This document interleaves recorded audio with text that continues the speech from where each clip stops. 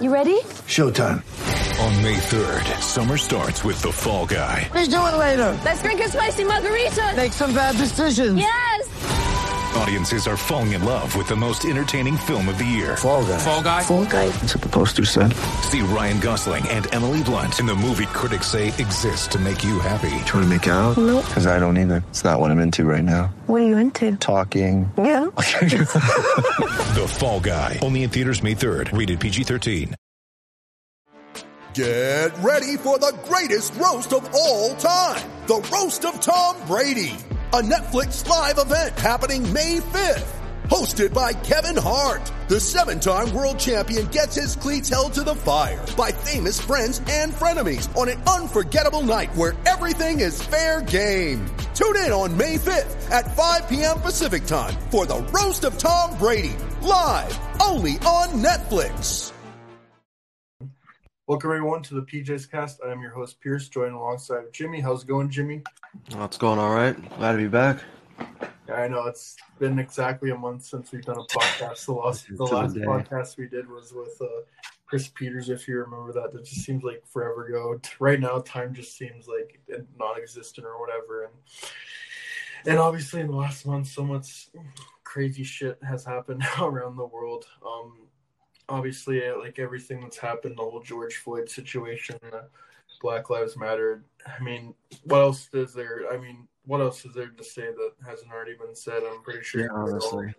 But yeah, I just wanted to make it brief and short. But if you're just going through a tough time right now, and you're one of those people that is feels like they're discriminated and needs someone to talk to, I'm always there to talk. I want to do my part. And just over the past month, it's been certainly an interesting time to, especially like kind of learning, not because I'm from Canada, and a lot of the stuff that's happening in the U.S. right now, it's mostly in the U.S. I meant, but just kind of over this past month, I've been learning a lot more about Canadian history, and just, there's been a few people saying, "Oh, I'm glad I live in Canada and not in the U.S." And I'm like, no, it's just Canada. We're just as bad pretty much as Americans are. We just do a better job of hiding it up, and I'm not sure if that's worse, but no, I think I guess being from the U.S., I can't really say. I've been to Canada, but it seems like, yeah, it's tough because for sure the U.S. it's more. I guess it's more prevalent here, but yeah, this area, the North American area overall it wasn't founded on great reasons, and no, people don't want to talk about that or admit it. It seems mostly is a reason for pride and not wanting to admit that our country or countries have been founded on blood, sexual assault, and plenty of racism and genocide. But and that's the past and all. I should rephrase that. It's that happened, and it would be the past if we hadn't really grown from that in a negative way. Like we haven't fully let go of those things. We still have a football team in America named the Washington Redskins. We still have a team named the Cleveland Indians. We still have systematic racism very much prevalent in America. And I can't speak for you, Pierce. You're from Canada. I'm not, but I feel like racism doesn't just pick a country. You know what I mean? Like that's something that it's just kind of not in people's nature, but it's been so normal in society for a long time. Like you look back at even the 90s, like I usually people talk about the 50s and how bad things were then, but you can look back 20 years from now, and there's like plenty of like common media, like movies and shows, things like that. And the jokes made back then and like the tropes are fucking terrible. Pardon me. It's really, really frustrating to look back on and for people to look at that and say that, oh, to act as if we've moved past that in some way. I'll stop my tangent there, but I guess just to say that anybody going through it right now, and especially the Black community right now, standing up for themselves. We stand with you. We stand with all of you. And I don't think it should be political to say that, but regardless of it, if it is or isn't, we stand with you for sure. Yeah, that's one thing that's pissed me off the most. People, why is this such an issue for people to just be treated equally? It's not taking it away anything from you. They just want the same rights as you do. I don't get it why this is such a big issue. But yeah, kind of going back to Canada, and you put it quite well about what's going on in the U.S. right now. Canada, we're definitely not free for racism. Again, I brought this up. I've seen a lot of things where it's I'm glad Canada doesn't have this problem. It's probably just as bad as the U.S. And again, the only way that it's not as well known is because we don't have as much media here. We have a better job of, I guess, covering it up. But just our treatment of Indigenous people have been terrible ever since this country was founded over 150 years ago. Oh, that's somebody. I have a friend from Canada who's of Indigenous descent, and she's talked about that a lot. How it's not just one race. People are you're different. You're different. It's an awful mindset. It's just everywhere. Nobody unless for specific reasons, nobody looks at one fucking race and says, oh, that's just the one I don't like. And if you do, you're still racist, but it's just this mindset that if someoe's different, they're weird to them. It's so childish. I know. I can't get over this shit, man. I know. I just can't rationalize it. I work with everyone from different walks of life, Black people, gay people. I just don't understand the hate. They're all nice people that I've interacted with, and I don't know why we just generalize this particular group of people and hate on them. And again, trying to get back to Canadian racism. Again, yeah, I interrupted you. I apologize. Yeah, no, no worries. Yeah, you've been making good points, but yeah, it's been interesting to hear what you say. But we've treated Indigenous people terribly in Canada. Have you ever heard of residential schools? Yes, that's exactly what she told me about, my friend. Yeah. Residential schools, they basically just assimilated Native people of their culture. They tortured them, they hurt them, and sexually assaulted them. Just every terrible thing under the sun they did to them, and not just the Native people, but also we've traded in World War II. We put Japanese people in internment camps, basically stripped them away of all their belongings and stuff, and we never apologized to them. Well, we did in the late 90s, I think, but we never gave them a proper apology. It was kind of just it felt like it was just out of, we had to do it or whatever, it was, it's just a shushing here. Yeah, basically. And there's still a problem. Cops still kill minority groups here in Canada, and it's just, I hate when people, as much as I love Canada, I hate when people say, Canada is perfect, we're clean of that, when it's in fact the opposite of it. But what we can do is we can learn from what we've done. And I was talking with some people that are a bit older than I am, and they never learned in junior high or high school about residential schools. So good progress that's gone forward is that we're starting to learn about these things. I think it's important that we're taught about these things, and that's a big thing in this world. We need to be taught that racism can only be taught. No one is born a racist, and there needs to be more education on this.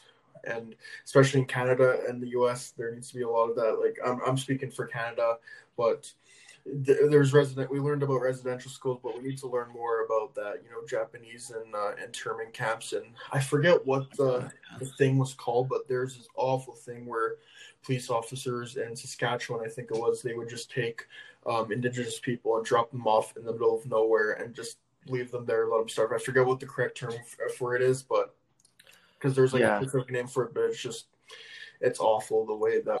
I don't know the most about it, but from my knowledge, back during the World Wars, we were enslaving people from overseas, and we were torturing them. We weren't any less bad than who we were fighting against.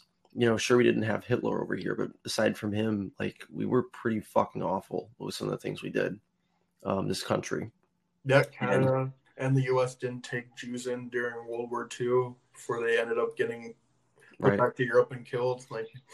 Yeah, there's a lot of skeletons in the closet. I guess to kind of cap it off, this whole conversation, I guess the thing is that I, like myself, I think you would agree, Pierce, is that I urge everybody, especially people with white skin like myself, to be open to engage in uncomfortable conversations. Yes, having white privilege isn't something that we should be proud of. Yeah, it's uncomfortable, and yeah, maybe we aren't the ones right now who created white privilege, but you know what? Here we are right now with it, and us denying that and pushing it down and acting as if it doesn't exist isn't going to change any issues. It's only protecting our pride, nothing more. And if our pride is worth more than the equality of people of color, then I'm not really sure what to tell you. Yeah, I don't like this whole thing. I don't understand why it's such a big issue, why it's like such a big pushback, but we stand with the people that are peacefully protesting and just want to be treated just as how we are. And we stand with those people. And actually there was a rally or protest, whatever you want to call it, in Edmonton, and there's 20,000 people. So even though you see the worst in humanity with how we treat our fellow human beings of different skin color, but there's also another side where we can unite together and be together as one and not treat each other differently or treat each other worsely just because our skin colors are different. So another thing too is like please nobody try to talk for Black people or anybody of color for that matter. Like that's something I've seen a lot too. Like you don't understand what it's like. Don't tell me that, oh, this one guy bullied me in high school. I was bullied in high school. I understand. No, this is completely different. This isn't just individual. This is not about individual racism only. This is about systematic racism and having to change the entire system. This isn't just something that happens one-on-one. Like sure that happens. Plenty of that happens for sure. We all know that, but this is so much more than that. And I urge everybody to not try to speak for Black people, but I urge you to try to strengthen their voice, kind of lift them up in the crowd. That's like, we have this privilege, we have white privilege, so let's make use of it. Let's, use it for good. That's all I can say. That kind of brings up a point that I wanted to make. Black people are not an encyclopedia for racism. You need to go do your own research and learning, and that's like, I'm pretty sure I brought that up already, but in this time we need to listen, we need to learn and all that stuff. And yeah, if you don't know any of this stuff, like just go look it up, because there's been so many. Oh man, there's plenty of history. I'll so much history of it. It's just been going on forever. Like it's just, no man. I really don't like talking about this. Not because you're white, I have white privilege or whatever, but just like, I'm pretty sure you guys have heard everything from. Yeah. Exactly. Yeah, it's like I'm sure that it's like, yeah. I mean, you go on Twitter, you go on social media, everyone's already heard every damn thing under the sun. But I think I can agree with you that you just wanted to, I think it wouldn't be right to start this off without saying, and I think speaking a bit on this, and just mentioning that we stand with everybody going through this. I just feel like it wouldn't be. We both agreed it wouldn't be right that it would. It wouldn't be right to start this off any other way. Yeah.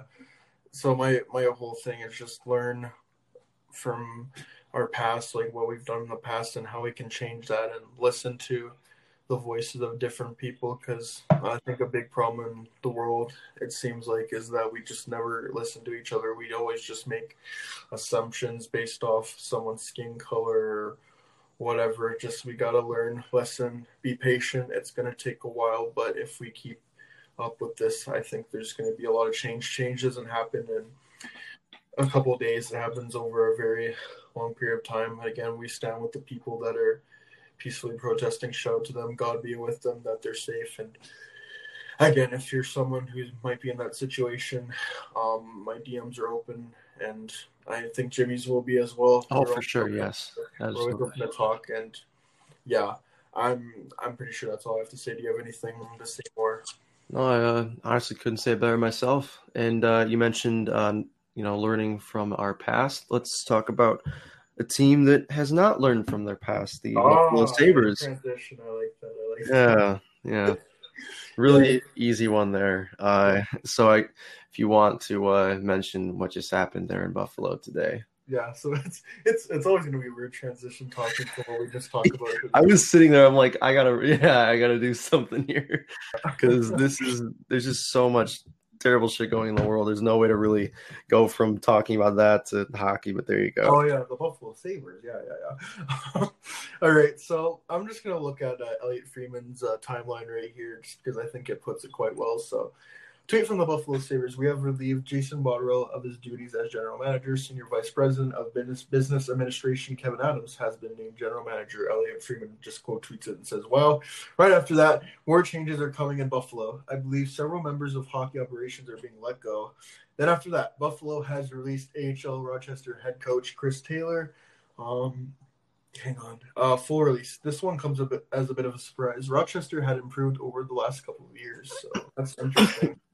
And then the next tweet after that, Buffalo has also released Director of Amateur Scouting Ryan Jankowski and a good chunk of amateur staff. Just an ugly day, and holy shit, Buffalo! Like it's been almost like 2011 is the last year they made the playoffs, and It's the Jack Eichel effect, man. That kid is kicking shit around there.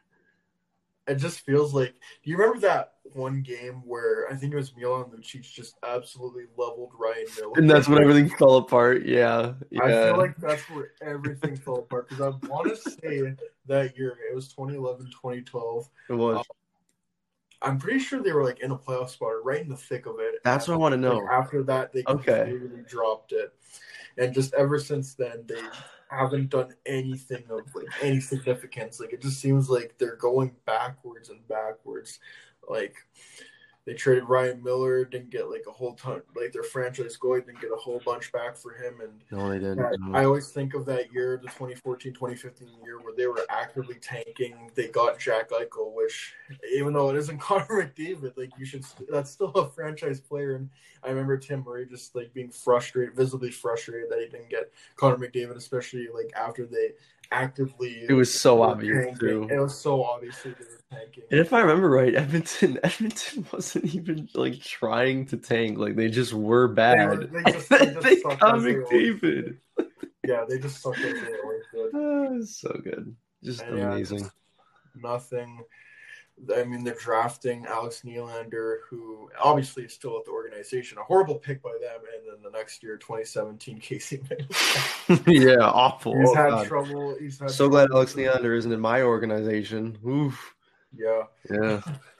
2018, they were lucky enough to draft Rasmus Dahlin, who's been fine at the NHL level. I mean, it's not his fault, but it's just, oh man, like I don't know what's wrong with Buffalo. Like I look at some of the moves Jason Botterill has made. Like I like how he got Jeff Skinner. Never really gave up anything of significance. I think he gave up like a second, a third, and some like prospect. Like that's not that good or whatever. Yeah. But I can't remember who the prospect was. It's eluding me, but I just remember like being a trade where it's like, oh, it's not a bad trade. And then they got, oh man, I hate talking about this one. They traded away Alex Nylander for Jesus fucking Christ. I hate. Oh my talking god. about incompetent management, but like these aren't bad trades. And I don't see why they fired him. I really don't. Yeah. I don't know. I I'm don't with know you. if I'm on that side, but like I just. What's wrong with Buffalo? Like I'm not a Sabres fan. I don't pay much attention to them. Like obviously Jack Eichel is their franchise player, but is it just something in the water there? Do they not have the right players? Like what's the problem there? I really don't know. I don't, dude. It's so frustrating, because I feel like we definitely aren't the only two people who just want to see see a team do well, like especially a team with Jack Eichel on it.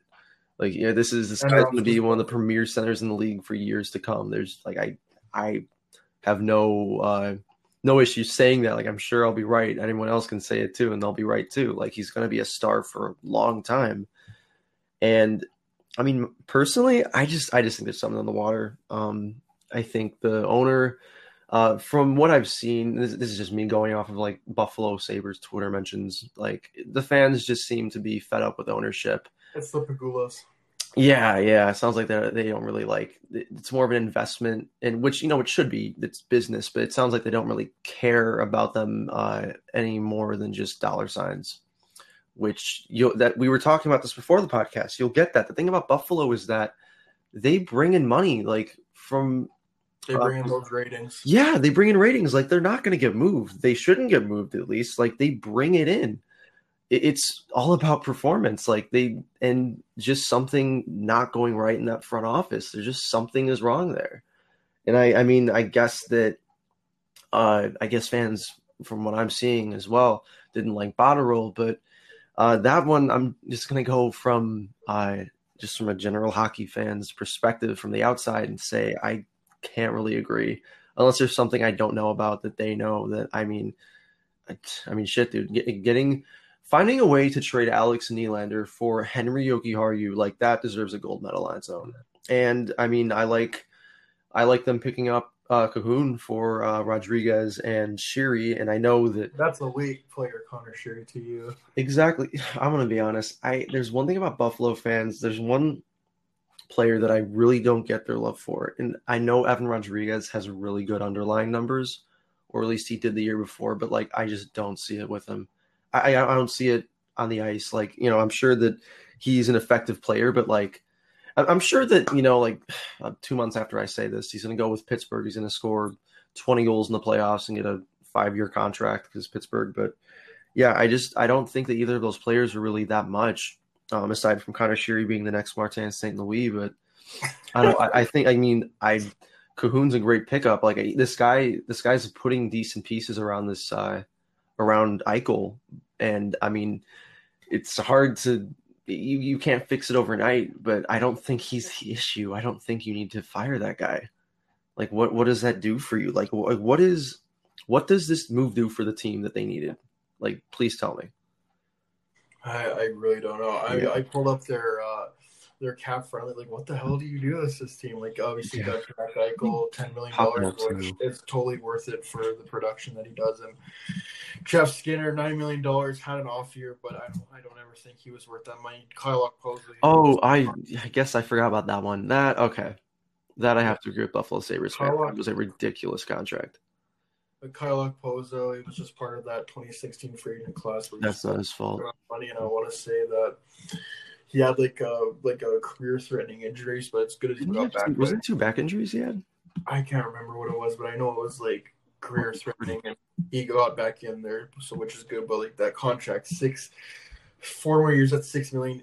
Wayne Simmons, Marcus Johansson, like, these guys, like, they're just older. They don't have enough young pieces with Jack Eichel from what I'm seeing. No, good ones. That's the problem.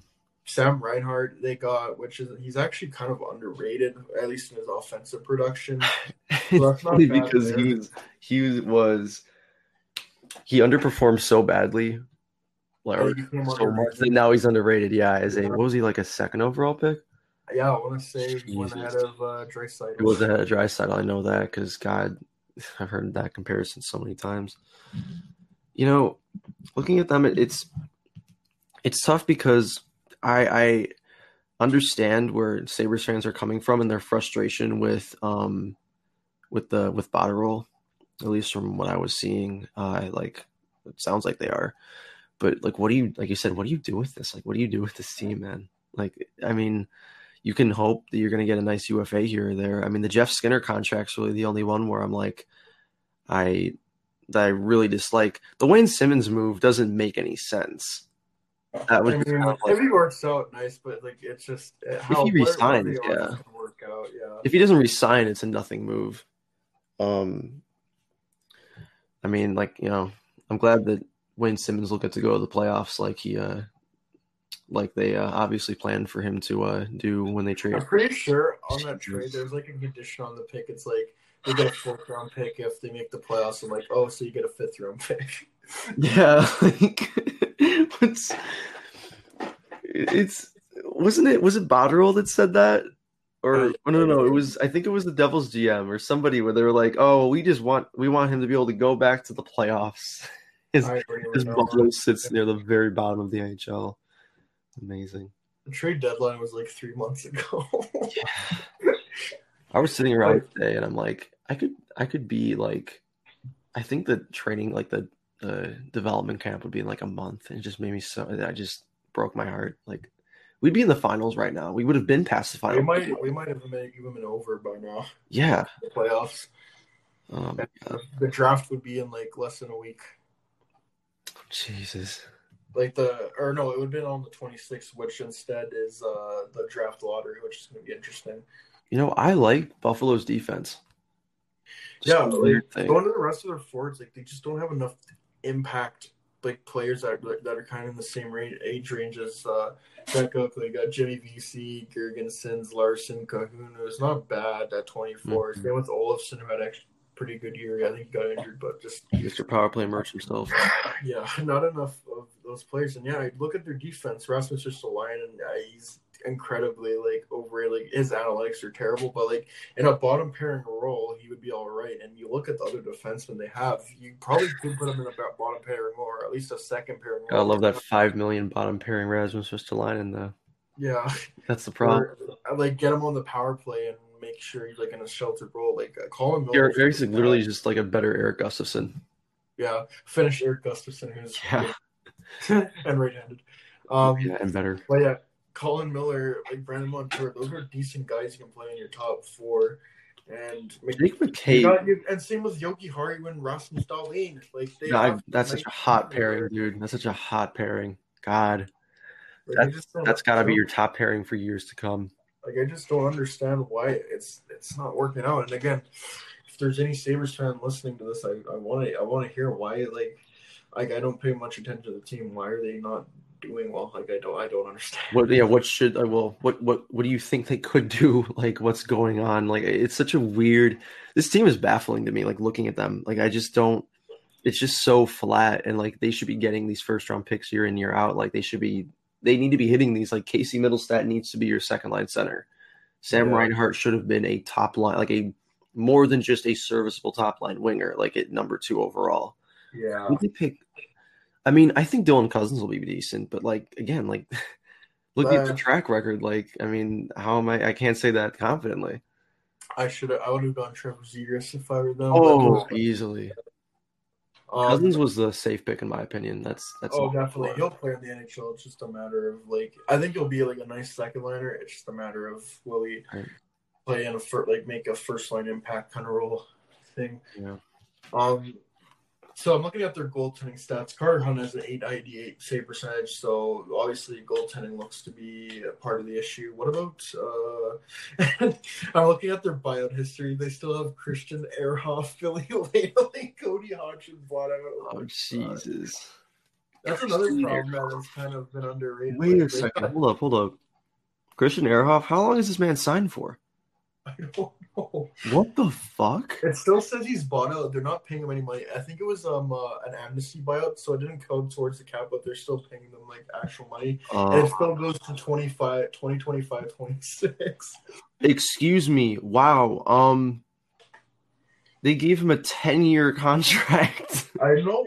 Was Christian Ehrhoff ever 10 years good? I want to say that Buffalo got him the year after Christian Ehrhoff was part of the Vancouver Canucks team that went to the finals. So yeah, Jesus. I mean, if I was in that team, I would have fucked off somewhere else too. Not to Buffalo, but wow. Yeah, he had 50 points that year. I mean, he was pretty solid in his prime. I'm looking at Linus Ullmark, their other goalie, and he had really good stats: 269 save percentage, nice, and a 915 save percentage on that shitty ass team. So they got at least one goaltender there. Is like I don't know, man. I really don't know. Carter Hutton's fine, right? Is he just no? Carter Hutton was not good. He had an 898. But Linus Ullmark, he had a 915 save percentage. That's like perfectly fine, especially on that team. It's crappy, yeah. I knew Ullmark was at least decent, and they have oh my god, what's his face? That Yeah, that one guy coming up. Ukko-Pekka Luukkonen. Ukko-Pekka. Yeah, what a great name. Yeah, I know, that's the he's best. coming up. I think Jonas Johansson. That's another great name. I think he's supposed to be good too. Let's see what his stats are like. Let's see. Yeah, I like Ullmark. I don't know if he's a careers. I don't know if I see him as a career starter, but Like 1A, 1B kind of thing. right. Like I don't know if I see him as anything too crazy. Wow. He had Johansson had 5 games in the AHL. Oh, that was last year. He had 22 games in the AHL this year. 921 save percentage. 6 games in the AHL, 894. So that's kind of. He's 24. He's still young. It's not a big deal. That's not horrible. I will say though, the games I watched him, I can't wait. I love because whenever I say stuff like this, I'm like, I know that in 5 years, this guy's gonna win a Vezina, and just I'm gonna sit here in shame. But the games I saw, like the highlights I saw him playing, and like he did not look good either. Like I don't know, maybe there's something I'm missing. But yeah, apparently he's gonna be pretty good. His stats look good enough, so. That's not a bad piece at all. Ukko-Pekka Luukkonen. I just want to see his stats anyways. Like, I guess if anybody's listening, they don't know who this guy is. 10 games in the AHL this year, 874. I want to say he's only I think he's only 20 or 21. And He's young. He's like 21. I want to say he played mostly in the ECHL, if I'm not mistaken. Yeah, he had a 912 in the ECHL this year. That's not horrible. Yeah, he's young. I wouldn't worry about him playing in the E or the A specifically either. So I have Linus Ullmark's stats pulled up on Natural Stat Tricks. His goal saved above average. It's 928, which is 8th in the NHL behind some of the elite names like Rask, Hellebuck, and Vasilevsky and all that, and his goals against average at even strength is 2.14, and his save percentage is 930. Just to put that in perspective, that's better than Corey Crawford's. That's really solid shit. I mean, you're on the Buffalo Sabres. Like, I mean, on paper their defense is better, but they're not any less of a shit show, right? Yeah. I don't know, but just looking at everything there, that looks like a decent, at least 1A or 1B kind of goaltender. Yeah. Maybe even starter if you have a decent backup with him. Right. A friend of mine, well, I had a couple of things about the Sabres I want to bring to here. I'm not going to name names just because I haven't asked these people if I can mention their Twitter handles on this. But one friend of mine had mentioned the idea of Corey Crawford going to Buffalo. For them, that would make sense, definitely. Right. Like, I feel like that would... You'd have to really go all in, and I'm not sure how that would work for them. Maybe you give him 3 years, $3 million per year or something like that. Maybe he takes a pay cut as a going out contract. And maybe you tell your team, we have, 3 years to get this shit in order. And, this guy is still playing at a high level. He's not really showing any signs of regression. He's won 2 Stanley Cups. Here's your guy. So I actually really like that one. And one that would, it's going to make Buffalo Sabres fans hurt even more, is the idea that it's totally hypothetical. There's no rumors to back this up, so I'm just completely spitballing here from what my friend's idea. What if when Patrice Bergeron retires, Boston boy Jack Eichel goes back to there as the number 1 center of the Boston Bruins, which I think makes too much sense. Fuck, why not even when Bergeron retires? Why not right now? Honestly, you know what? Well, how long is he signed for? I want to say... I don't think it wouldn't matter, right? 7 or 8 years. Enough right now. He could just tell them to trade him. It wouldn't matter. They'd do it. He probably has that power. Yeah, trade me to Boston. I want to win a cup. And dude, he just hyped out their front office today. I think he has all the power he needs. Yeah. And that's another thing that we kind of haven't brought up. How much of a say does Jack Eichel have in it? Because there's been some kind of whispers that when I think it was when Dan Bylsma got fired, and I forget who the GM back then. I can't remember if the GM got fired too, but I know he was a big part of. I think it was Murray and Bylsma at the same time. Yeah. That's what fucking Tim Murray. Yeah, that's who it was. Yeah, I'm pretty sure they got fired both at the same time, and I want to say Jack Eichel. There was a lot of whispers that he had a huge part in that. So I wonder if he just gets so fed up that he just asks for trades because he just kind of seems like that kind of a guy who maybe has a bit of an ego. I don't know. I don't know him personally, but just from all I've been hearing, maybe he would want to leave. Because I've always kind of thought the same about Connor McDavid, where it's like, how long can he take this? How much do you put up with this shit, man? Yeah, seriously. But that's a thing for hockey players. Like, they're so loyal, but like, what's the point where it's just like the breaking point where it's like, all right, I can't do this no more. But Connor McDavid, there's like last year, I was like wondering, like what's the way that Edmonton's going? Like, is he gonna want to stay here going forward? Like, how much can he take? And then just obviously this year, they're actually in a position where they can maybe make the playoffs. We'll talk about that later. But this Jack Eichel kind of seems like the person where it's like, where nothing changes. Maybe he asked to a trade, and Boston Bruins, wouldn't that just be such a story? A team in their own division and Jack Eichel coming home. The thing is, like, what would Boston give back? So let's do that. Let's hypothetical space, like for hypothetical sakes, who would they give back to Buffalo? Obviously, I have to say, man, you know what's just so good is when Jack Eichel goes to Boston. Everyone's like, "Oh God," everyone's terrified of Boston even more than they are already. I'm not that terrified. I think they're pretenders, but that's different. Boston fans, I can't wait till they rip apart Jack Eichel because he's not the Boston mold. He is not the Boston player whatsoever. Well, I don't think really their team, they've kind of gone away from the big bad Bruins. They're more of a skilled team, kind of like when you think of the 2011 team, it was like Lucic and Chara. Well, Chara's still there, but like Lucic is gone, and Chara's kind of like in a lesser role. But like they're kind of more skilled. Like they do have some bite, but like they're more skilled than they were, I'd say.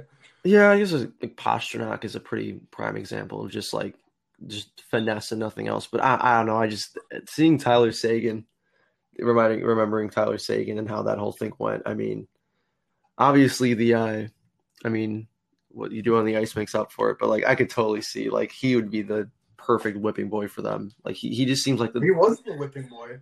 The only reason why they traded him because his like shooting percentage was ridiculous. Oh yeah. I want to say he only scored one goal in like 60 or 70 shots. Like it's some ridiculous like that. That was so stupid. That whatever. Anything. Your Shirley's done that a couple times. He did that with Sagan, and then he did that with Eberle in Edmonton. Thank God that Jordan Eberle hasn't done anything after that. Yeah. Oh man. Who would Boston give up for Buffalo? You wouldn't give up Pastrnak. There's no way. Oh no way. Yeah, like if you're getting Eichel, it's to play with Pastrnak. Oh yeah.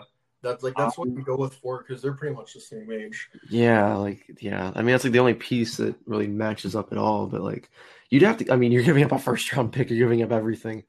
Oh yeah, there's definitely like a first round pick, like probably 2 first round picks. You think you're going your first this year, the next year, a second this year, maybe your second next year, and a decent prospect. No, that seems like a bit. Nah, I don't know. But let's pull up the Boston Bruins cap friendly. So one name that's kind of came to mind for me, Jake DeBrusk. Ooh, but Boston fans really like him. Jake DeBrusk, yeah. And another Boston mold. He's boomers and young fans love that guy. I know he's like that's the thing about the Bruins. They got a lot of they got a few guys where it's kind of like you kind of got that bite, but you also got that finesse and skill. And I think that Jake DeBrusk has both of that, but I think a player that would have to go back is Charlie Coyle because he signed that long ass extension, and Buffalo would need a center back, so definitely Charlie Coyle.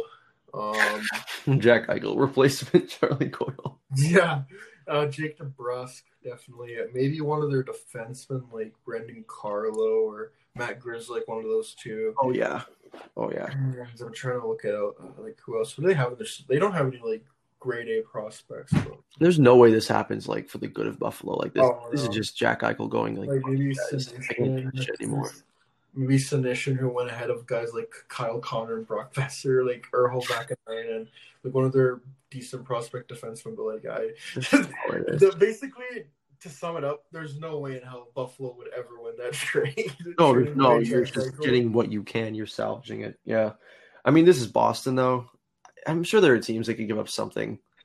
Like, well, there are definitely teams that give up something better, but like, I mean, I could totally see him saying like, "Get me home." I mean, he'll want to be out. He'll want to go anywhere, but I'm sure that Boston would be. I mean, when you know, like, dude, the PR with that, the PR you could get with this, just so much, just. Oh my God, it'd be perfect for Boston. Oh yeah, perfect for Eichel. It's a perfect match. Yeah. As great of an idea as it is, unfortunately, I just don't see it happening. Just like realistically, a team I could see him going to could be, I wish. Totally. You know what? No, the Penguins. The Penguins. He's gonna go to the Penguins. Oh, yeah.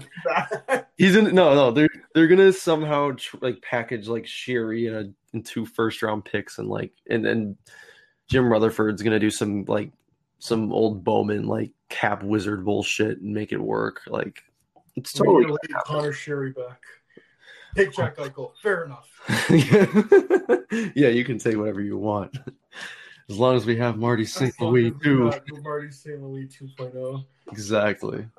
Hey, who has a Stanley Cup? Marty St. Louis. So does Connor Sherry. Exactly. Oh, Connor Sherry has 2 Stanley Cups, so I think he's already made his mark. I don't know why we're saying he's the future Marty St. Louis. He's better than Marty St. Louis. Exactly. Yeah, I'm sick of these damn comparisons. Not fair to Connor Sherry. Oh my God.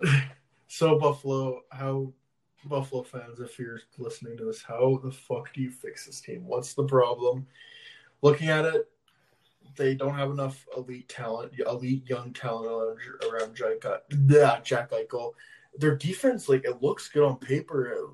I don't understand why it's not working out there. And goaltending, Carter Hutton is not good, but Linus Ullmark, he looks decent as maybe a 1A, 1B kind of situation. Maybe you bring up one of your younger goalies like Johansson or Ukko-Pekka Luukkonen. Is it just something beyond that? Is there something in the water there? Is management? I really don't know. I really want to hear it, and I didn't do much research, so maybe. And they did do a 31 Thoughts podcast, so maybe I'll have to listen to that after. You know who's the perfect fit for Eichel? What? Who? Nashville. Oh my god. I would shoot myself, but he's perfect. They need that. He's that number one center. They need that superstar number one player. Yeah. As much as I hate that, it makes so much. It makes too much sense. That's the problem. But who would Nashville give up? Is the problem? Nick Bonino. He's better than Patrick Kane. Oh yeah. Nick Bonino easily. No, I mean, you'd have to give up Johansson or Granlund, one of those is going. And who gives a shit? You definitely have to give up Johansson just so there's money going back the other way. Right. Johansson makes $8 million, I think. He makes $8 million a year for. I just want to pull. Okay, last tangent I'm going to go on. I just want to mention this just because we're whether we like to admit it or not, we're a Blackhawks centric podcast. Oh yeah, for sure. Right. So no denying, no shame. Being a Blackhawks fan and a Blackhawks-centric podcast, I'd like to talk shit about the Nashville Predators. Ryan Johansson is paid, bunch of jerks, bunch of hillbillies, fuck you. Bunch of hillbillies? Ryan Johansson is paid $8 million a year to give you 36 points in 68 games. Ooh, that's not good. Before that, 64. Before that, 54. 61, 34. He's not very great. He's very good. He's pretty solid. He's not $8 million. Is he a legit first line center? Even he probably no. He's a really good second line center. He's and the thing is, I really like Ryan Johansson. I like his game a lot, but he's not a number one center. On a bad team. He totally. I still believe this. If Johansson was healthy in that 2017 Cup run, I think Nashville wins. Oh yeah. Oh, if they had anything in their center depth. Fucking Frederick Gaudreau. Colton Sissons had to play number one. Was he? That was it. Yeah. Oh my god. And Mike Fisher too. Yeah, the skeleton of Mike Fisher at that point. And then they dusted it off a year later. That was so weird. We don't talk about that. Yeah, Mikael Granlund, another guy that I really, really like. Like Mikael Granlund. I still think that was a bad trade. I don't think they should have given up Fiala for Granlund. You know, the really funny thing is that Minnesota fans were pissed off about that trade at first. I know, I saw that. That's the funny thing. At first, I was like, what a dumb trade. Granlund's like totally the better player right now. But I'm like, oh, Michael Russo. So much better. Is it Michael Russo who was the guy who wrote the amazing, oh my God, what's his? The Paul Fenton article? Yes. Yeah. Yes, the Paul Fenton article. I believe in that article he was saying like how Dave Poyle like basically tricked him into getting into trading him into giving him Granlund for just Fiala. Like that was like part of it. And then like Fiala decides to become Jesus for a couple of months. His stats his offensive production, I think it was a little bit better than Patrick Kane, especially down the stretch. Yeah, and like his underlying numbers from last year, somebody brought this up. Like somebody brought him up, and like he's always been a really solid player. Or sorry, my bad. He's always been a really really solid player in terms of pushing possession. It was just a matter of time before the pucks went in and the points started racking up. And it's happening at the exact same time that Nashville's falling apart and Granlund is starting to. I don't think he's regressing, but he put up 30 points in 63 games this year, which is yikes, not good. Last time I checked, especially for what's he being paid? He's being paid. I think it's like 5.75 if my memory serves me correct. Exactly, yeah. Which that's not. Well, it's not good, but it's not awful because he'll go back to Isn't he a UFA at the end of this year? Is he? Yes, he is. Oh, man, it wouldn't make sense and it wouldn't happen, but I'd love to see him in a Blackhawks sweater. Oh, he'd be like a nice second line guy. Oh yeah, we have a million. We need more depth. Yeah, I like him as a winger. Yeah, definitely. He can play either. And just going before we go back, Buffalo Sabres, Wayne Simmons, UFA this year. Michael Frolik, UFA this year. Sam Reinhart, RFA this year. Jimmy Vesey, UFA. Zemgus Girgensons, UFA. Johan Larsson, UFA. Dominic Cahoon, RFA. Victor Olsen, RFA. Chris Lazar, RFA. There's going to be a lot of Jesus. You know who could use any of those wingers just to bolster their offense? The Oilers. The Edmonton Oilers. Let's talk about the qualifying round. Nice. I like your transitions. And also RFA, Brendan Marchero, RFA, Lawrence Poulet, who I believe already left to the KHL, and then RFA, Elias Ulmerich. So there is going to be changes in Buffalo. There's already been changes. And there's going to be more. So, yeah. So as Jimmy said, let's get into that Edmonton-Chicago series. Obviously, we're a Chicago-centric podcast, so we have to talk about that. So right. you want to start things off by talking about it? Yeah, Oilers bad, Blackhawks good. Yeah, Oilers are overrated. Draisaitl does not deserve the Hart Trophy. McDavid is a poor man's Jonathan Toews. Yeah, I mean, no. In all seriousness, I actually think the Hawks have a good shot in the series. I mean, that's like kind of. I don't know if that's contrarian, whatever, but yeah, I think that obviously the Hawks don't really deserve to be in this position, but they totally do not. Not at all, no. But I think that this is probably one of the better matchups for them. Like I wouldn't take Vegas, honestly, wouldn't take Vancouver. But when they've played Edmonton, Edmonton, I think in general is much more human than the standings show. You look into their 5-on-5 versus power play production. That shows a lot. Their special teams, their special teams, I'm not trying to discredit them. Like they've had a fantastic power play. I believe it was the number one power play in the league. I think it was historically good. I want to say it was at 29%. You know, I'm going to look it up right now. Yeah, please. Thank you very much. I think the penalty kill was it was right up there too. It's around 2 or 3 at least. Like they've done a fantastic job on special teams, and I think a lot of credit has to be given to Dave Tippett. But speaking of Dave Tippett, I mean, I don't think that. Again, I don't know that much about this team more than what stats can show. I haven't watched too many of their games, but I don't know what he's really brought to the table that's necessarily great aside from a really, really solid special teams, which if you have McDavid and Draisaitl, you should have a good power play. The penalty kill, I think, is maybe the most impressive thing about the team.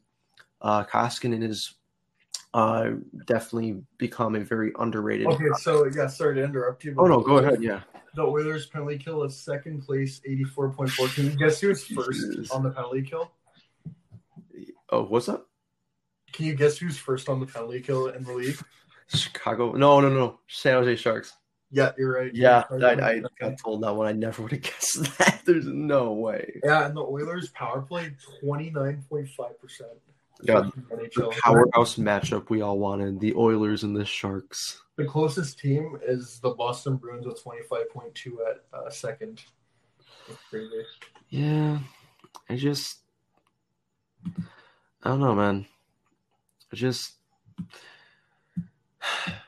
I trust in Ken Holland as, their team. They're I'm not speaking over myself. I trust Ken Holland as a long-term plan for them, but I just don't know with Dave Tippett as coach. I don't see him as like he's one of those guys where I look at Colleton, and I'm not a huge Colleton guy, and I don't feel like I'm not worried,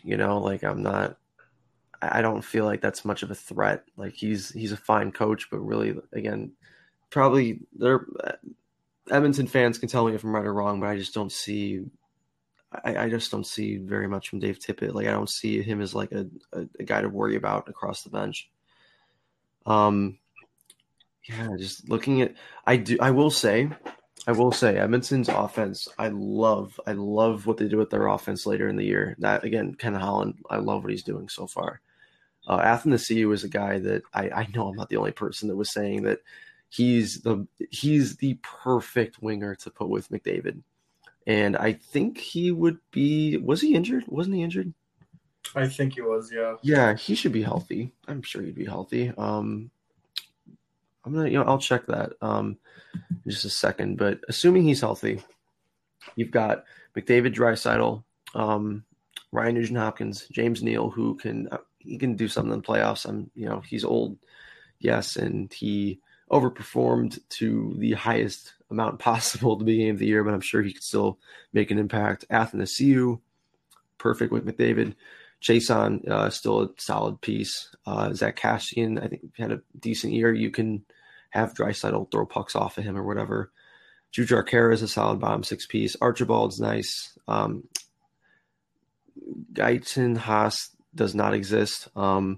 Riley Shane's a nice fourth line center. Tyler Ennis is a very underrated piece, and that was a great pickup by them. I think they only gave like for him. Patrick Russell does not exist either. Let's see. Andreas Athanasiou. Yeah, I don't know. I think that their offense. Oh, did I not mention Yamamoto? No, I don't think you did. He's like point per game. How did I mention him? He was the reason I wanted to talk about their offense. I think that he's a guy that I think they did a great job of they didn't rush him like they usually do. Yeah, they gave him the time he needed. And now he's fucking lighting it up. They're doing the same with Evan Bouchard too, which is good. He had a pretty good AHL season as a 20-year-old. Yeah, I pulled his rookie card yesterday, so we can't fuck that up. Let's see, Athanasiou. I'm trying to look at oh my god. Oh man, I can't. How am I going to become a popular podcaster if I can't look up these things fast? What are you trying to get to? Let's see. He was hurt in his second game and avoided serious injury. Oh, he was expected to be available for like later the hurt. So he's going to be able to play. Yeah, he'll be fine. Yeah, okay. So he's in there. Nothing crazy. So on defense, I would gotta say if you're an Edmonton fan, it's really nice the Clefbaum actually has time to recover, and not. I don't know where he's been with injury, but it feels like that guy's always playing through something. So a few months off for him I'm sure is always appreciated. Larson, according to you and a lot of people, has actually been really solid. He's good defensively. Yeah. Yeah. The poor thing with Adam Larson is whenever his name is brought up, it's forever Taylor Hall. Yeah. It's the same thing with Saad and Panarin. It's that same idea. Yeah, they're Or good like- players, but they're just not as good as the players they got traded for. If you traded for Adam Larson like a third or fourth round pick for Adam Larson, like Well, that's he like a genius loved it trade. in Edmonton. Yeah, like if you found a way to trade like a decent guy, like maybe you flipped a middle six winger or like a middle top six winger for Saad and a pick, and that player, it doesn't completely work out, or it's a prospect and he doesn't work out, whatever, you don't give up that much. It's like, oh, you got Saad back, and that's fantastic. I don't know. It's a shame for the player. Chris Russell, I can't say I know if he's been solid. No, Yeah? he's not good. Okay, that's what I thought. Yeah, he gives up to whenever they're on it. Like the whole thing with Chris Russell is that he's known as this really good shot blocker, but whenever he's on the ice, he's just like a black hole. So many chances go in the other way. Darnell Nurse is awesome, and I wish he was on my team. Mike Green, why? Matthew Benning. Matthew Benning's a solid. He's like a solid pairing and bottom pairing guy. Caleb. Apparently, Ethan Bear is really good, and I didn't know. He's good. Yeah, see, I knew he was decent. I didn't know. Like, apparently, defensively, he's very good too. So, that's apparently like I'm told. I can't wait to find out that he's awful. But yeah, apparently he and Jones are pretty underrated. Caleb Jones, the better Jones brother. Wait, Obviously. there's another Jones brother? Yeah, Caleb Jones. Oh. No, I The mean, one- like as a joke, like, oh, there's another Jones, like Seth Jones? Oh, see, yeah, I'm just slow today. That's my bad. Oh, don't worry. This is what I get for making you wait till 1 a.m. to do a podcast. Oh, Jeez. no, it's earlier here than it is for you. Oh, see. It's only midnight where you are. You're fine. Oh, yeah, exactly. But yeah, I guess I'm kind of just running through players. I guess that doesn't really say much, but yeah, just to look at their roster. Like, it's a roster that it's it's better than I remembered it, but it's not like it reminds me of the Hawks, where it's really solid up top, like very, very top heavy offensively, and as it goes down, it's not great, but it's solid. I could definitely let me look at the Hawks though. Like I feel like, offensively, like I don't see the Hawks being anything like they're not, they don't have the McDavid and Draisaitl, they have Kane, but after that, I don't feel like it's crazy to say that they can match up with them. Yeah, Kane, Taves, Saad, Zach Smith he's injured for sure. He's done. Kajula, I love Kajula. Carpenter, Kampf, Doc, Kubalik. A lot of the players, as I'm going down a lot of younger guys with entry level contracts that are producing offensively. Yeah, they're not. You know what? I might put Edmonton above the Hawks offensively. I might. I feel like the Hawks are more like smoothed out. Like they're a little more well-rounded offensively. Like they're not as top-heavy. Actually, the more I look at it, like you've got Kane, you've got Taves, you got like Saad. Really, you were saying earlier, maybe the most consistent player this year for the Hawks. Kajula has been really good when he's healthy. Really, really solid middle six. Like, well, you know what? Really solid anywhere in the lineup where he is, but he's great in the bottom six when you put him there. Carpenter has been fantastic in his role. Great defensively, not so good offensively. Yeah, like he's fine offensively. I think he drives possession a bit, but that might have been when he was playing on Vegas. I can't say I remember. But yeah, he doesn't really put up any points, but defensively, he's like your Marcus Kruger. He's fantastic defensively. Honestly, I saw this post where it's like, Patrick Kane was like given the anti-defensive award just because like he's so bad when he like in his own end, and like someone said that his best bet would be Ryan Carpenter at a center or something like that. Like, honestly, he played with him for a minute. And he wasn't bad. That's the funny thing. Because Carpenter's so good defensively that he'll just make up for his woes, and King will obviously contribute offensively. Exactly. Like you're not going to put up the most points, but it's the most well-rounded you can get him. And then Camp's solid defensively. He's a nice, he's like the kind of guy where like if I'm an Edmonton fan looking at this, I'm like, yeah, he doesn't exist. Kirby Dach, best center in the league, best rookie of the year for sure, easily. Dominic Kubalik Kubalik, man, I think he's going to have a great playoffs. Brandon Hagel, I don't think he's even going to play. He was an emergency loan when he was last up. Nylander looked better lately, but I'm not so sure he's really anything just yet. Strome, I see Strome and DeBrincat. I think they're definitely going to pop off in the playoffs. They've definitely been going under the radar just because they had kind of off years. Right, like DeBrincat was shooting at a 7.6 shooting percentage or something like that, and he had like 12 and 15 respectively the years before. Like he's gonna be better than this. Strome was injured and just kind of a sophomore slump. He really had his first year. People are saying that Strome had a down year, but I think he was still on pace for like 55 points. The same as last year. Sorry? He was on pace to have the same amount of points as last year. Yeah, he was on pace for like 55 points despite all the injuries and inconsistencies. No, you're right. I was looking that up lately. Yeah, so while he was definitely, I think it's because people are looking at the pace that he played with the Hawks. And he definitely didn't play up to the pace he did with the Hawks last year. Oh, no, he was like close to a point per game last year when he joined. Yeah, he was on a bender here, so I feel like it would be unfair to expect him to do that. But he still didn't. He had an off year, but he was still playing pretty well, and that's even with injuries. Like he had an injury or two in there too. So I think that even then, I think he'll still play better than he did in the playoffs. Having all this time to be rested up. I feel that Edmonton is more top heavy than the Hawks for sure, but I think that I think the Hawks are a little more well rounded on offense, but I'm sure there's some bias speaking there, but I don't know. I think that offense, I think I could take that matchup.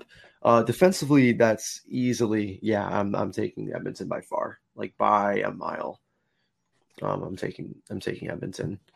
I mean, unless you got Connor Murphy is our best guy right now.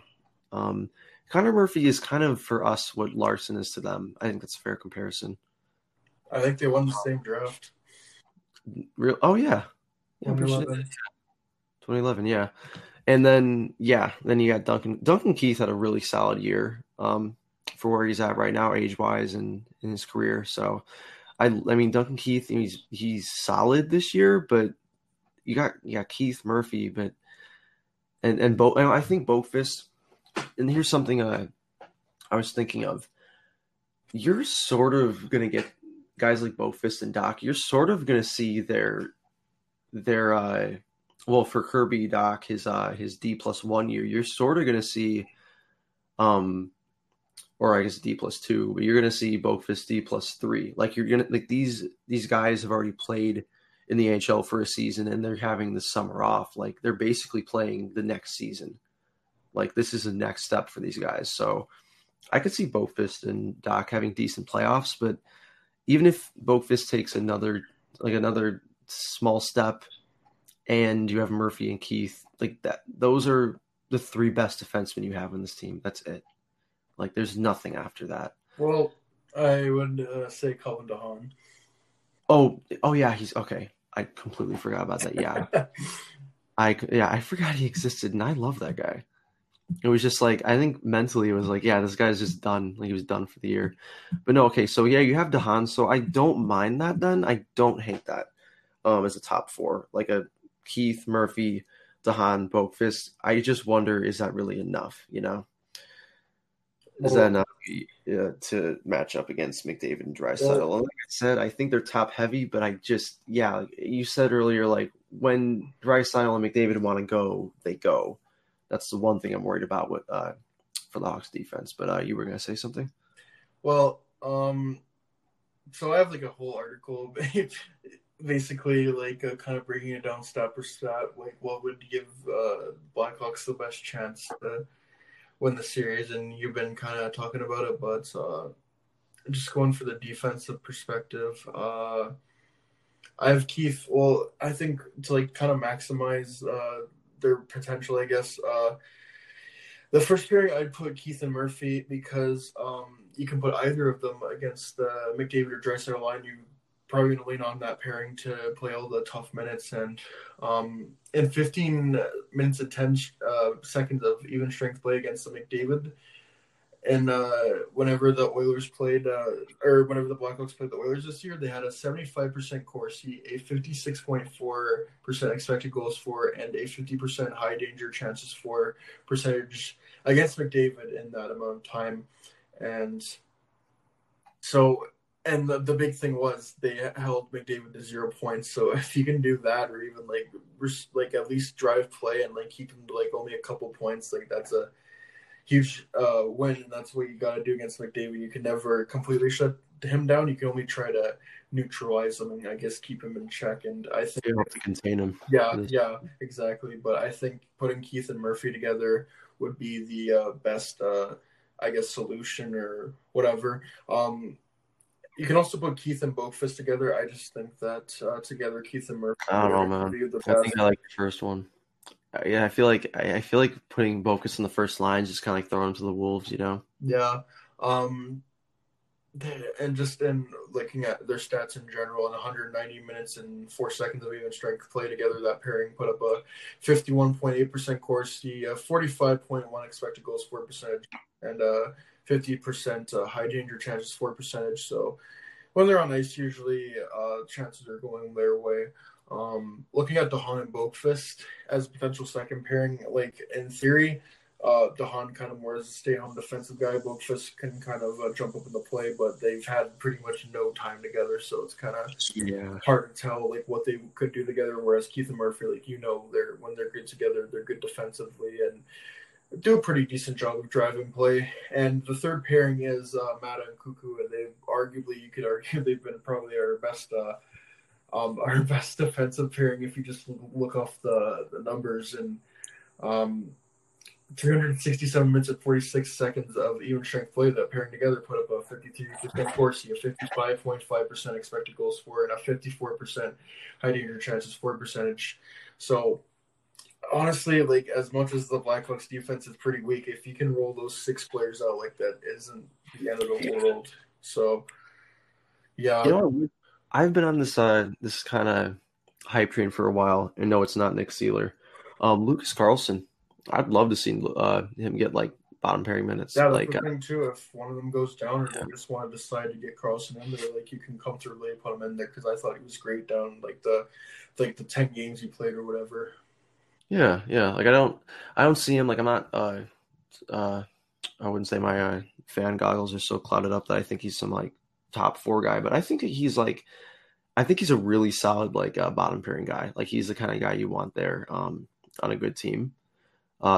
He looked solid on the second pairing, but he also plays in the Blackhawks, so it's kind of not that hard to do that. But I could see I wouldn't want to throw him to the Wolves either. Like just put him in their first game, but I could see him and I think he and Cuckoo had some time together. I think they played together a couple of games. Fuck, am I even getting the game I was at against Edmonton? Yeah, but he he wasn't that game in particular. He didn't look too brilliant. I think he got burned by Draisaitl on a play. I believe he lost his man in front on a goal. But aside from that, I do like his game a lot. I think that now that you mentioned DeHaan in there, that does definitely it at least gives. I feel like that gives you some stability. Like I think you can rely on Keith. Like this year's Keith, if he continues his play, I think you can rely on him to carry a bit of the load. Especially with Murphy, I think that they complement each other really well. Murphy definitely has a little more speed than Keith does, and Keith is just better, a little bit smarter defensively than Murphy is. He's just a workhorse, and Keith is just a workhorse. We all know that. So you can always, the Hawks are always lucky to have that from him. And DeHaan and Boqvist, though, like you mentioned that one. That one I'm not. I mean, like you said, we don't have any evidence, ice time. Yeah, we have nothing. Prior stats, like that could show. Yeah, nothing to base an opinion off of. But like in theory, it's good. But like I don't know. I just don't know how a guy like Boqvist, like even if you talk about him like years and years into the future, like we don't know yet if he's solid enough defensively to hold hold his own. But I do like the steps he took during near the end of the season. So if he can surprise me, that would be fantastic. I think there's something about Boqvist. I just worry that I feel like there's just always like he's like the Erik Karlsson type, where he's not as good defensively. And obviously Erik Karlsson is good enough defensively, and even if he wasn't, he makes up for it offensively. But right now in his career, it's like I just kind of feel like going against it's not just he's in his first play, because every player is their first playoff, their first playoffs. But this guy's going up against fucking Leon Draisaitl and Connor McDavid. Welcome to the playoffs, kid. Jesus. Yeah. So kind of compared, or at least looked at the Blackhawks defense, and I'm going just back to my article, but I looked at potential lines, and the first line I would go Saad, Taves, Kubalik. And the interesting thing is on how they would match up these defensive pairings and forward lines against the Oilers, because even though there's going to be no real home ice advantage because you're not playing in Edmonton, you're not playing in Chicago, it's probably going to be in Vegas. But Edmonton being the higher seed, I believe they'll get the first change, or the last change, in there, because they're going to have technically they have the home ice advantage for, I think it's game 1, game 2, and game 5. And then the Blackhawks will have that last change in game 3 and game 4. And if I'm the Blackhawks, and the game 3 and game 4, or even just in general, I'm probably going to try to put Saad, Taves, Kubalik against the McDavid line. Small sample size, but in 6-13 of even strength play against McDavid, the Saad, Taves, Kubalik line had a 60% Corsi, a 77.1 expected goal for percentage, and a 66.7 high danger chance for percentage. So you're hoping that translates. Is that good? Yeah, that's very good. So you're hoping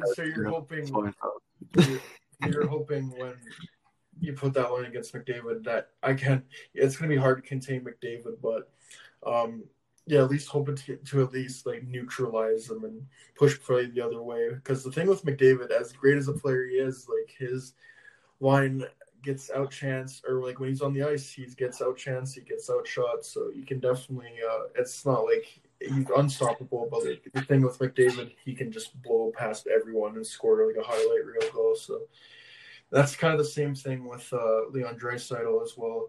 And the second line, Nylander, I would go Nylander, Strome, and Kane. You would want to play them against the bottom 6 of the Oilers, just because Kane could just fucking eat them up.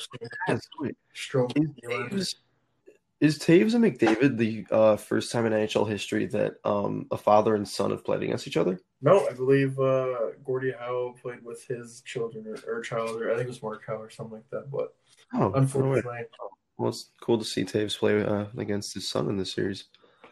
But the Nylander Strome Kane actually had really good numbers. I was actually kind of impressed. That was fantastic. Especially against the Oilers, they had in 13-27 of even strength play. Against the Oilers, they had a 52.6% Corsi, a 58.3 expected goals for, and a 50% high danger chances for. And just overall, in general, this season, they had a 49.2% Corsi, which isn't amazing, but you look at the expected goals for, 51.4%, and then the high danger chances for, 53.9%, and 110 minutes of 55 seconds of even strength play. So, again, you probably want to get this line out against one of their bottom 6 lines, but yeah. See, that's the thing. Yeah, I feel like, there's defense as well, and Edmonton's defense, I like it a lot. But in terms of forwards, I feel like with Edmonton, if you want to pull up the stats, you could.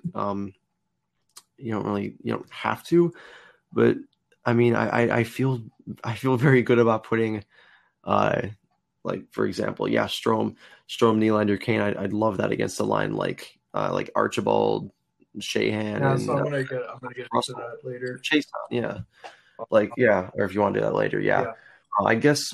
What I can give, you already got the numbers out there. I could just speak just from my eye test. Which doesn't mean the most, but it means nothing, obviously. It means absolutely nothing because numbers exist. Yeah. I'm an idiot. Oh my god! Don't you know the game is played on a spreadsheet and not the ice, Jimmy? God. Exactly. God, you know what? More people need to play the game. I'm sick of this. I'm sick of these damn Zoomers and their goddamn articles and their goddamn media apps. in Their media their app. in their fucking basement. Exactly. I'm in the basement right now, so I'm actually quite hurt by that. But please go on. But no, the game, it was again final game of the season. I'll never not be thankful that I was there. Yeah, that was easily Alex Nylander's best game as a Blackhawk. Like they're by far. I mean, he had a pretty good game. I guess you could argue the Calgary game. He was that one's up there, but he just looked fantastic in every single part of the game. Defensively, neutral zone, offensively. I believe his own goal. It was in the neutral zone. He strips somebody, a Sharks player, of the puck, takes it, gets to Strome. Strome gives it back and just rips it right into the net. I believe he set Kane up for Kane's last goal. Kane fed him in the slot, just complete howitzer, just misses the far post. I mean, he could have easily had a hat trick that game, the way he was playing. So I don't want to be the person who gets too hopeful on this guy because he seems to show up one night and not the next. But no, the last few games he seemed to be playing pretty well. In that last game, it felt like, of course, coronavirus has to hit the rest of the season, but it felt like coronavirus. Yeah, and because of that, we haven't seen anything more from him. But no, I think I don't want to get on the hype train of Alex Nylander and get my hopes up, but he did look pretty solid near the end of the year. And you know what? If you put him with Kane, and Strome, Best bet for him. Yeah, like I could see him doing something with Kane, but yeah.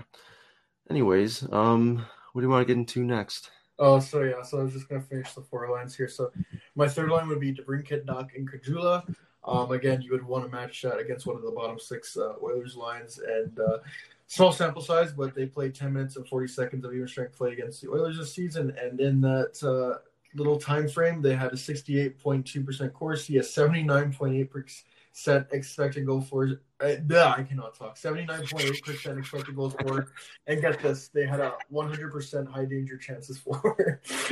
and overall this season, they had a 50% Corsi, a 62.1 expected goals for, and a 61.6 high danger chances for percentage in 47 minutes and 4 seconds of even strength play. So when they're together, that's not bad. But let me just make sure I'm getting it right too. DeBrincat and Caggiula, right? Yeah. They're solid together, yeah. I like that line. Yeah, that'd be a nice third line. Again, you'd want to play that against one of the Oilers' bottom six line. So I mentioned earlier that you would want to play the Saad Toews-Kubalik line against one of McDavid or Draisaitl, probably McDavid, because they had good success against them. This fourth line, I actually did look again. Of course, I looked into the numbers, and I was kind of surprised at how good they did. But the fourth line, I would go Kampf, Carpenter, and Highmore. You want to put that with against Leon Draisaitl because I looked at Leon Draisaitl's stats on 5-on-5, not very good.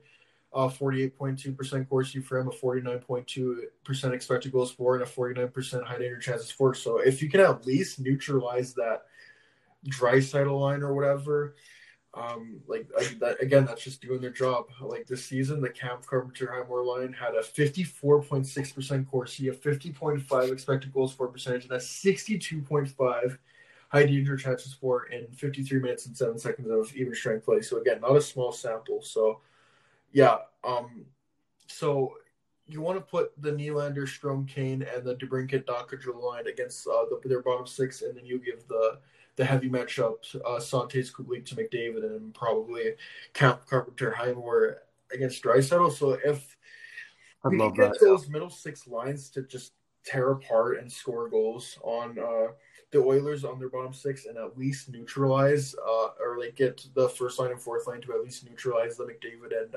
Draisaitl line, I really, really like the Blackhawks' chances. And just kind of looking at the defensive stats for the Oilers, I'd say it's kind of just a wash. I don't know if you could really give the advantage to either the Blackhawks or the Oilers, but when I looked at the numbers, I believe Nurse and Bear actually had the most even strength time play of any defensive pairing this season. They had a 49.3% Corsi, a 49.1% expected goal for, and a 52% high danger chances for. So it's kind of just meh for first pairing. Then you look at Clefbaum and Larson, 505 minutes and 22 seconds of even strength play, 47.5% Corsi, a 50.4 expected goals for, and a 53.8 high danger chances for percentage. So again, kind of just meh. And then Russell and Benning, 45.5 or 46.5% Corsi, a 50% expected goals for, and a 49.2% high danger chances for, and 226 minutes of even strength play. I mean, it's nothing amazing. It's not like horrible either. It's just kind of it's kind of same stuff. Yeah. The Oilers blue line, but getting into the goaltending, which we haven't really talked much about, this is where it gets interesting. Yeah. So Corey Crawford, for the Chicago Blackhawks perspective, Corey Crawford without a doubt is better than either one of Mike Smith or Mikko Koskinen. He had a .926 save percentage at even strength, of 7.5 goals saved above average, and a .864 high danger save percentage, which is going to play a big part. Just in general, he had a 2.77 goals against average and a .917 save percentage, which is very good, especially for his age. And even look at the fact that he had a rough start to the year. I think I want to say since New Year, his save percentage in general was just above .925, which is elite. I don't care what you say about that, but looking at the Edmonton Oilers, they 100% should absolutely start Mikko Koskinen. Just look at Mikko Koskinen's 5-on-5 stats. It shouldn't even be a debate. Like .924 save percentage, 4.53 goals saved above average, and a .851 high danger save percentage. Then you take a look at Mike Smith, .900 save percentage at even strength, negative 16.26 goals saved above average, which I believe was like second last in the league behind Martin Jones, and then a .776 high danger save percentage. 100% the Edmonton Oilers should be starting Mikko Koskinen, but if you look at who their coach is, dude, he has playoff experience. Yeah, that, and also he's been there. He's been there. He's been bad there, but he's been there. And you also look at the head coach, Dave Tippett, who, if you remember 2012, Mike Smith was very good against the Chicago Blackhawks, but that was 8 years ago. Is Mike Smith going to bring the same performance? I don't think so. 100% the Edmonton Oilers should be starting Mikko Koskinen, but they might just start Mike Smith just because, playoff experience, Dave Tippett, that whole thing. You know what's funny too is that Mike's. I can't even say this. He played 5 games last year. Mike Smith in the playoffs, .917 save percentage. He wasn't the reason why the Flames lost in that. That's the funny thing. You know what? I will definitely give him that, but it's. Man, like if he performs well, great. But if you look at what you have here and you say Mike Smith, I don't know what to tell you. But can you reasonably justify just saying, "Yo, I'm going to put Mike Smith in over Mikko Koskinen"? Oh, no. Absolutely not. So absolutely not. So offense, I'd say it's equal. I agree with you in the point that the Oilers' offense is definitely more top heavy, but I definitely think the Blackhawks can take advantage in that bottom six. It really depends on the matchup. Right. The defense is a wash. They're both just kind of average, but this is where the Blackhawks have a huge advantage in that, in my opinion. And even though as good as Mikko Koskinen is, and they 100% should start him, Corey Crawford is going to be better than either choice. And I think it's going to be a high tempo, high goal scoring series, and it might come down to, as it always does in hockey, what goalie can make that big save. And I think Corey Crawford can give you that. I don't know if Mikko Koskinen and Mike Smith can. But I was today years old when I learned that Mikko Koskinen was 6'7". Holy shit! Yeah, I know he's a big lad. So prediction: who do you think is going to win this series? Hawks in 5. Yeah, I have the same two. Wouldn't surprise me at all if the Oilers win in 5 as well. I think it's going to be a close, high goal scoring series. But as I said, it's going to come down to that big save, and I think Corey Crawford can give you to that. I don't know if either one of the Oilers goalies can give it to you. And if we can at least neutralize Draisaitl, McDavid, 5-on-5 style of the penalty box, as good as their penalty kill was, I think we definitely can win this series. And hey, we don't have Valerie Nichushkin, so I don't know, man. I'm feeling pretty good. And like someone like this is more intangible stuff, but someone like Patrick Kane is going to be motivated to play. Obviously, the Oilers have Draisaitl, McDavid that are motivated to play. They haven't played in the playoffs since 2017, but either of the Blackhawks is going to be ready to play. Taves is going to be ready to play. And one point that I was listening to the Wingfield podcast. I don't know if you gave them a listen, but one thing I heard, like one point I really take off from was that the defense and the goaltending is going to be rusty, but the offense is going to be there. So if Nathan King can get going early, I really like our chances in the series. And honestly, I think we can beat the Oilers. They probably couldn't have asked for a better matchup in this qualifying round, if I'm being honest. Yeah. No, I completely agree. I've been saying the same thing. I think this is kind of, I don't know, kind of just really lucky for the Hawks. I'm looking at all the other, just to back up that statement. Yeah, I would literally take nobody else. Flames, Jets, I don't want either of those. Wild, I take the Wild. Yeah, I take the Wild. It's the fucking Minnesota Wild. Who and plus, we have that past playoff experience against them where we just kick them up and down the street. Yeah. Oh yeah, dude, Nick has nightmares for sure. All right, so we're in agreement. Blackhawks in 5. Honestly, I really don't care how it plays out. I think it's gonna be an entertaining series. That's all I can really ask for because I honestly I didn't expect the Blackhawks to ever be in this position. So if they win, that's a win, and if they lose, well, they get a high draft pick. So and guys like Dak and Boakfist and even DeBrincat and Strome and Murphy, guys who've never played in the playoffs before. Well, I don't know if you technically call it the playoffs, but playing in big games like these, that's gonna be big for them going forward. See, Mike Smith has done well in the playoffs before, but he hasn't ever played in the qualifying round, so I'm not sure how you can really put him in there. So, well, technically, no one's ever played in the qualifying round, so exactly. Everyone's in that same boat. But yeah, that's our preview of the Blackhawks Whalers series. I know a lot of deep dive into it, but we are Blackhawks fans overall. And over the next little while, we'll be going through the other 4 playoffs. Or no, not 4. Jesus, how many is it? About 8 in total, or 8 in total. Something like that.